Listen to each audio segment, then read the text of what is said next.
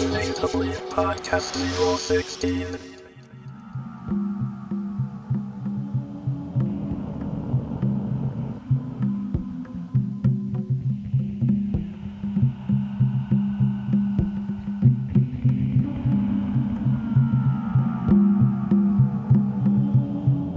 Hello all and welcome back to the LALA podcast for Bleep. I'm Steve Nolan, and this month we've got a show of two halves for you, starting off with a mix that goes through some of the more plaintive sides of the Bleep catalogue over the years, and then following up with a sharp gear change where high energy disco funksters Den Han are talking to Sam Willis at the end of the show. But let's not mess around.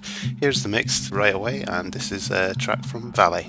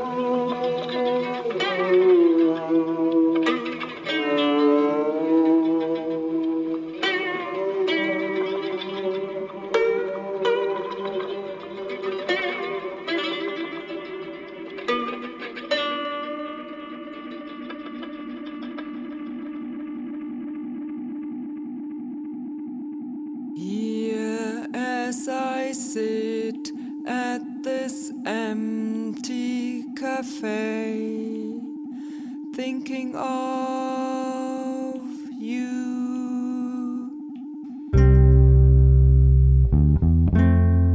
I remember all those moments lost in wonder that we'll never find again. Though the world is my oyster, it's only a shell full of memories. And here by the Seine, Notre Dame casts a long, lonely shadow.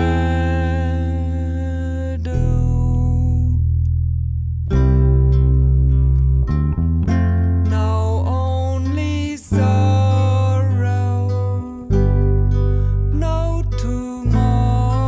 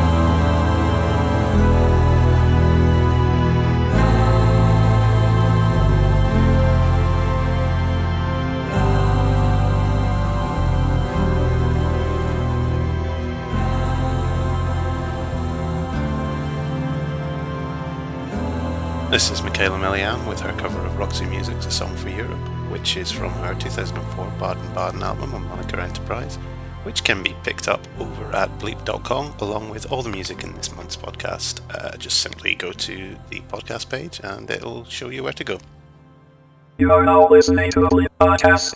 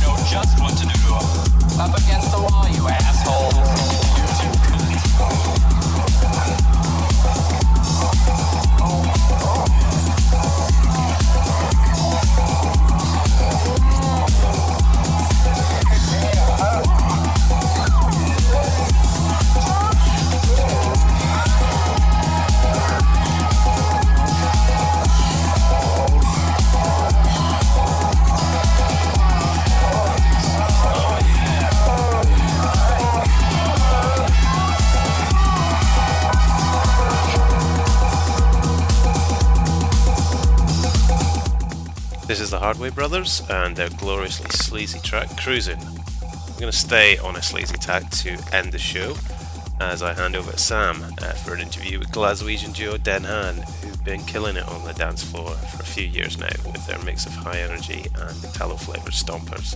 Sam had a chat with them in advance of their debut album, Gods from Outer Space, which hits at the end of next month. But just for me to say, take care till next month, when we'll be back with more LA fun on Bleep.com. And until then, here's Sam with Den Han. Goodbye.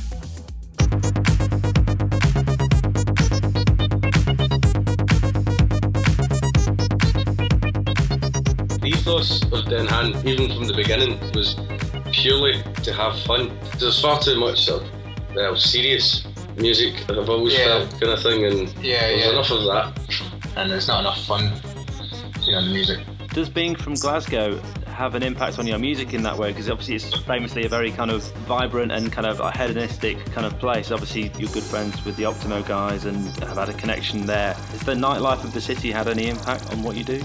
I think so. I think the music within Glasgow has always been a big thing because we always have to try and find things to do indoors because it's always really crap weather outside.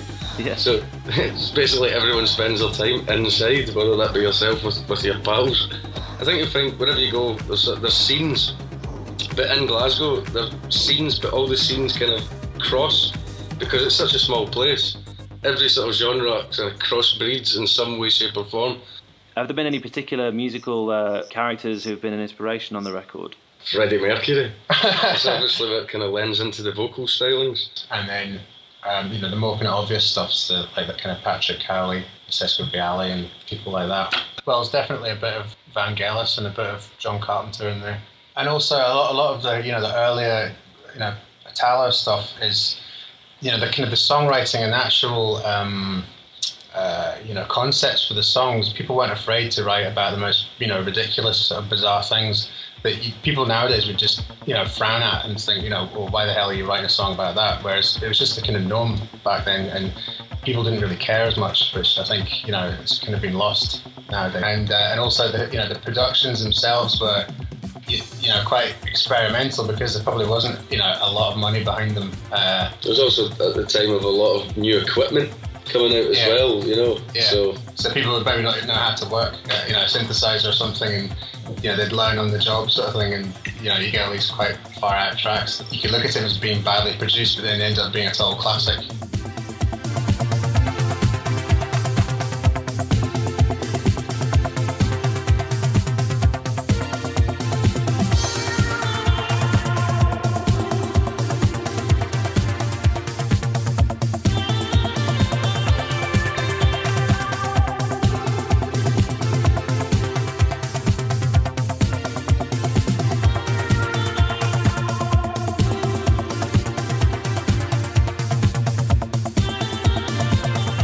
Do you have any favourite synths? When it comes to the album, sort of heavily relied on the Jupiter 8, ultimate 80s machine. Got such a rich sound. Although I like the Juno. There's something simpler about it. I suppose it's like its wee brother. The Juno 60, the Juno 6, they're both iconic synthesizers just for the sound that they feature on so many records. And both of them are really integral machines on when it comes to our music. So, what are your plans for the future? Basically, we're just developing the live set now to tie in with the album. We want to get out on the road as much as possible. Got a guy working on the visuals for us now as well, as opposed to us doing it. Yeah, it's a lot of the kind of the Ron Hayes style, audio visual stuff from the same sort of era where our music is sort of influenced by. Well, it originally started with this sort of religious group called the Unarians. They had this Bible story essentially on DVD. It's one of the most amazing films. It was made in like 1972, and our live set has sort of featured that pretty heavily over the last 2 years.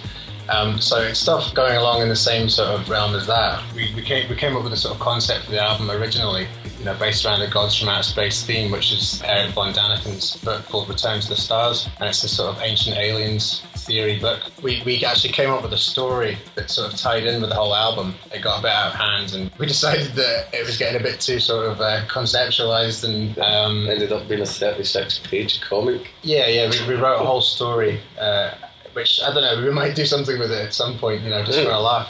So tell us a bit about Night Shift, the single. Is there any particular story behind the music itself, though? In terms of Night Shift, was there ever a particular film or anything behind it that kind of inspired it? Not really. It was just about the Night Shift. People could be anything, really. I know it gets construed as it's like about a prostitute, but it's not really. It was more kind of... It's just, people like, stacking shelves in supermarkets. Just a real kind of, worker song, but at the same time, it's also like, people are out and about and they're, having a good time, until the early hours of the morning. And we play live. It's definitely probably our best received track. It's a really good sort of just party track. It's immediate. You immediately just know exactly what's going on, and we certainly have a lot of fun performing it. So it seemed like the obvious choice to make the single. Every night you make me work until it's light to the break of dawn. I've been giving all I've got, and I've got to give a lot to the break of dawn. I've been working all night long, working till the break of dawn. Through every night you make me work until it's light to the break of dawn. Been giving all I've got, and I've got to give a lot to the break of dawn. I've been working all night long, working till the break of dawn.